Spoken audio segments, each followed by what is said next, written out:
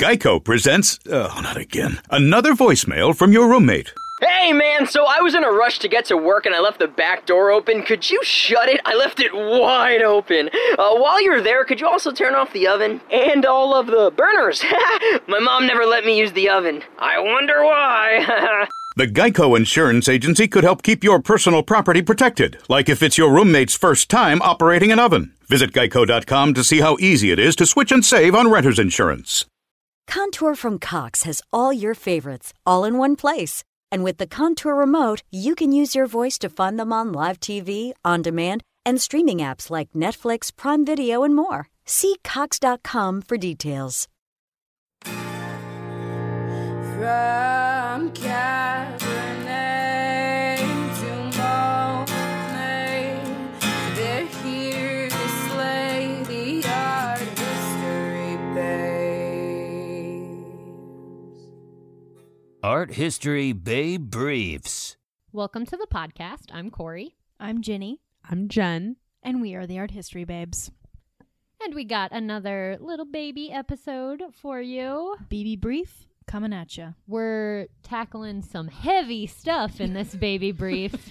So we'll do our best, and you can also expect a full-length episode on this from us, because this is the type of thing that philosophers have been getting in arguments about for centuries. Mm-hmm. So Truly. And we would love to wax philosophically on the Sublime. Oh, definitely. So yeah, we're going to give you a quick rundown of the Sublime if you're not familiar with it. So maybe you have a place to start in understanding this grand idea.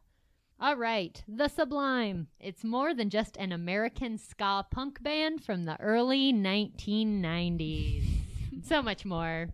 Sublime, weird times.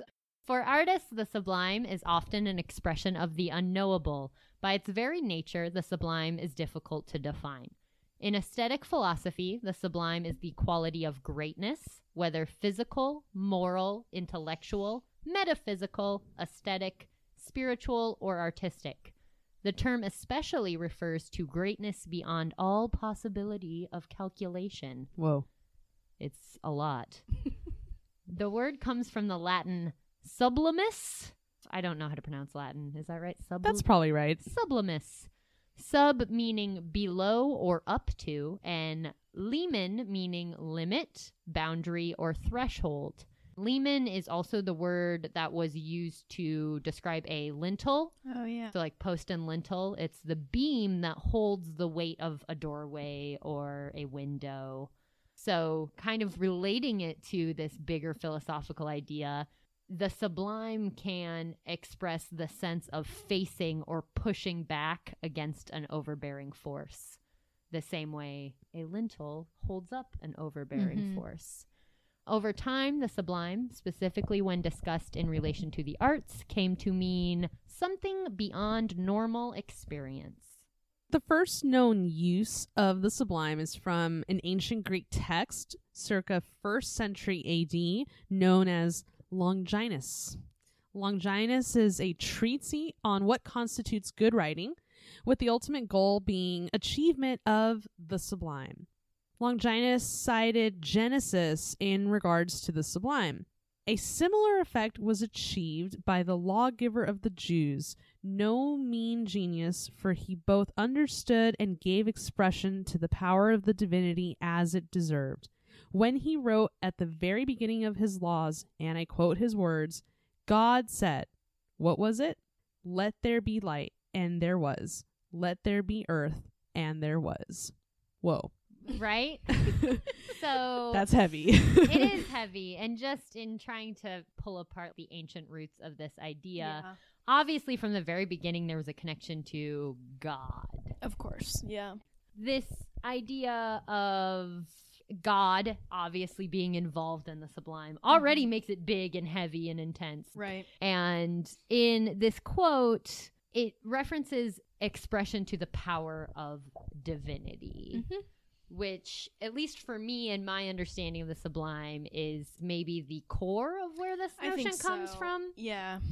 Especially considering that is at the core of so many different discourses, whether they're philosophical, I mean, obviously more distinctly religious ones, you're going to have some divine figure at the center, but that makes sense to me that is the kind of common thread that pulls through this idea of the sublime, starting from these ancient philosophical roots, looking on more towards the 19th century and all that. Yeah. And so, I mean, obviously, we're talking about Genesis. We're talking about Abrahamic religions here. So, obviously, we're talking about a Judeo-Christian God, but I think you could connect it to a bigger idea of God being expressed with this idea. Which brings me to Edmund Burke and the Romantic Sublime. My favorite of the Sublimes. Of course. In 1757, Edmund Burke wrote one of the most famous texts concerning the sublime, a philosophical enquiry into the origin of our ideas of the sublime and beautiful. That is a title. According to Burke, the sublime moves us more supremely than the beautiful. There is a darkness or a gloominess about the sublime. There is a danger and intensity that is associated with the sublime that is not associated with the beautiful. Burke suggests that what sets the sublime apart is that it is tied to the possibility of pain. With encounters with the sublime, we are forced to face our insignificance, and there is something both terrifying and exciting about that.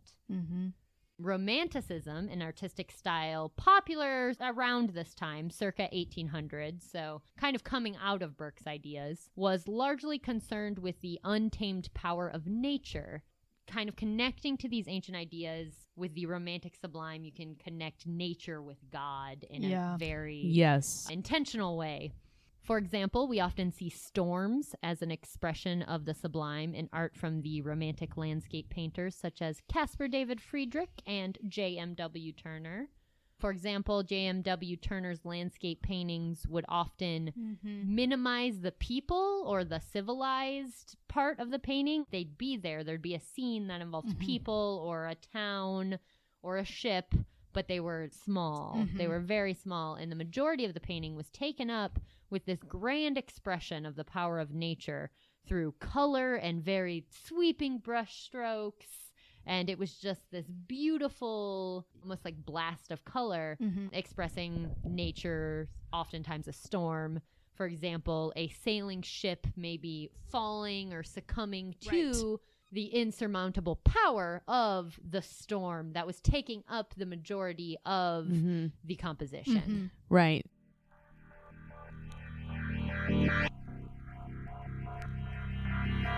So, Nat, have you heard about the Isabella Stewart Gardner Museum heist? No, I have not. I hadn't either. It turns out it went down in Boston in 1990.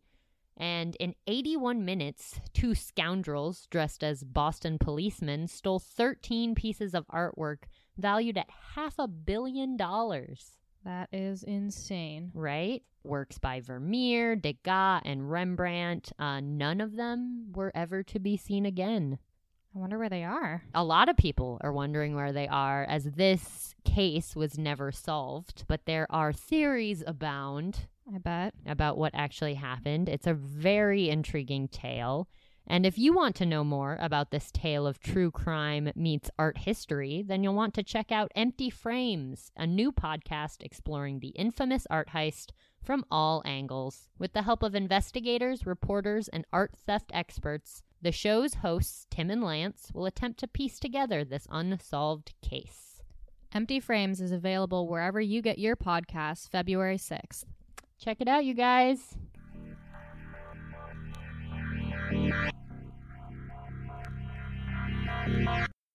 One more artist really quickly. Let's not forget John Martin. Really excellent examples of sublime works. So look up John Martin as well.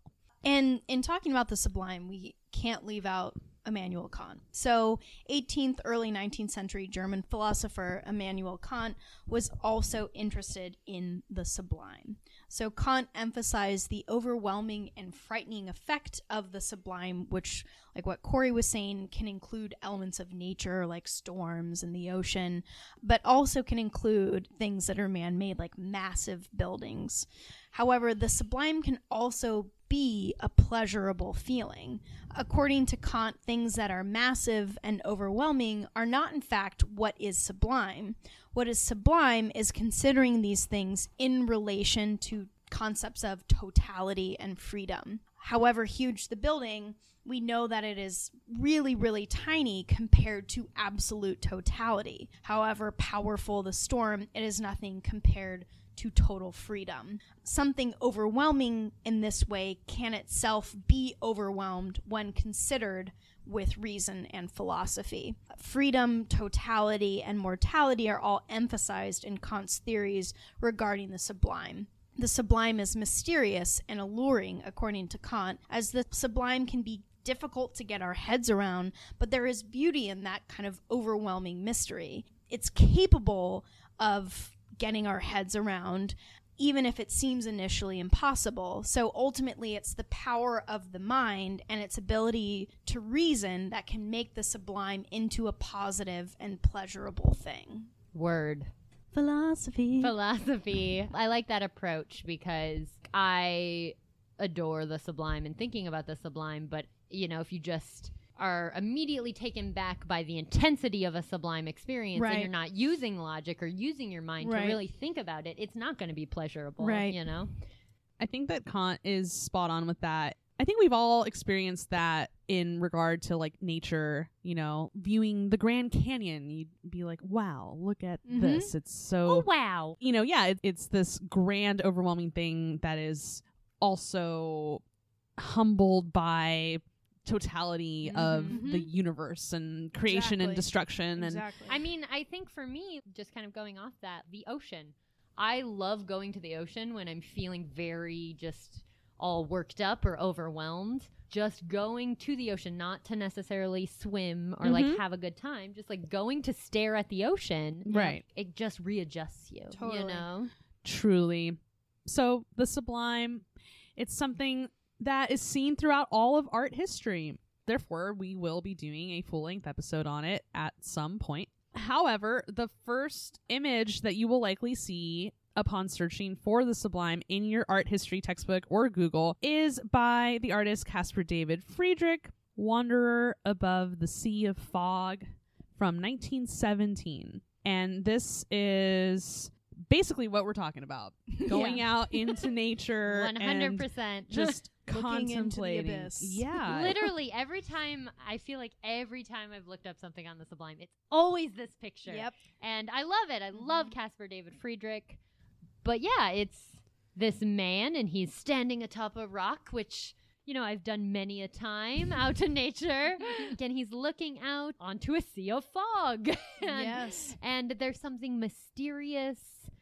He's kind of overpowering it, but not at the same time, It's a tug and pull. Yeah. And I mean, it looks so vast. You can't even see the end point because of the fog. It just seems endless. And yet, this figure is standing there and just looking out upon it. You can only see him from the back, so you can't see his facial expression, but you can tell that he's contemplative and doesn't seem overwhelmed by it, but rather embracing this kind of vast, mysterious expanse. You know what I just remembered, interestingly enough? I believe that my copy of Immanuel Kant's Critique of Judgment has this painting on the cover. Naturally. Of course it does.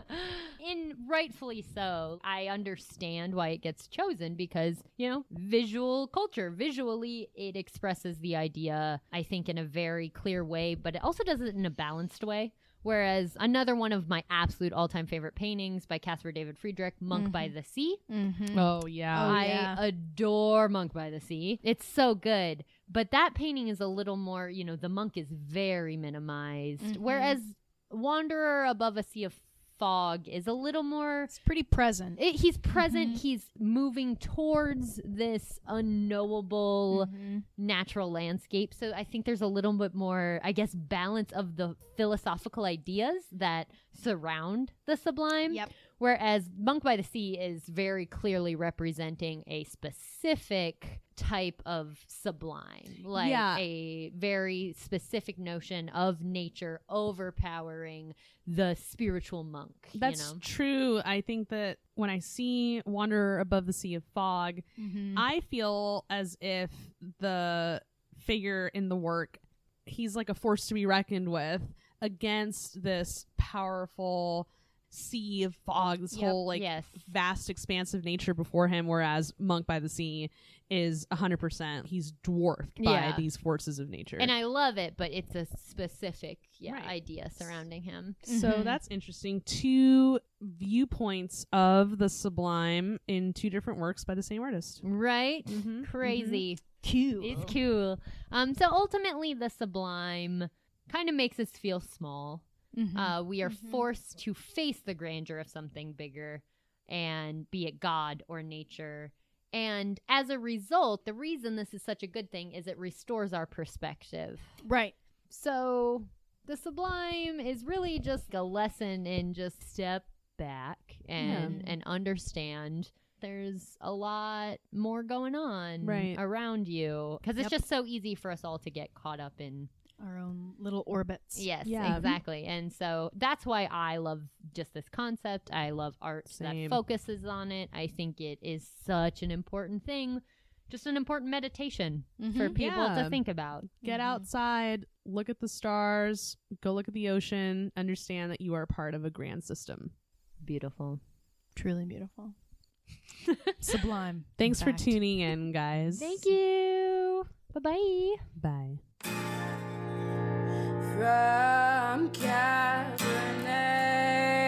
to Monet, they're here to slay the art history babes. Jen just put some LaCroix in her wine. I was just curious. Geico presents, not again, another voicemail from your roommate. Hey man, so I was in a rush to get to work and I left the back door open. Could you shut it? I left it wide open. While you're there, could you also turn off the oven? And all of the burners. My mom never let me use the oven. I wonder why. The Geico Insurance Agency could help keep your personal property protected, like if it's your roommate's first time operating an oven. Visit geico.com to see how easy it is to switch and save on renter's insurance.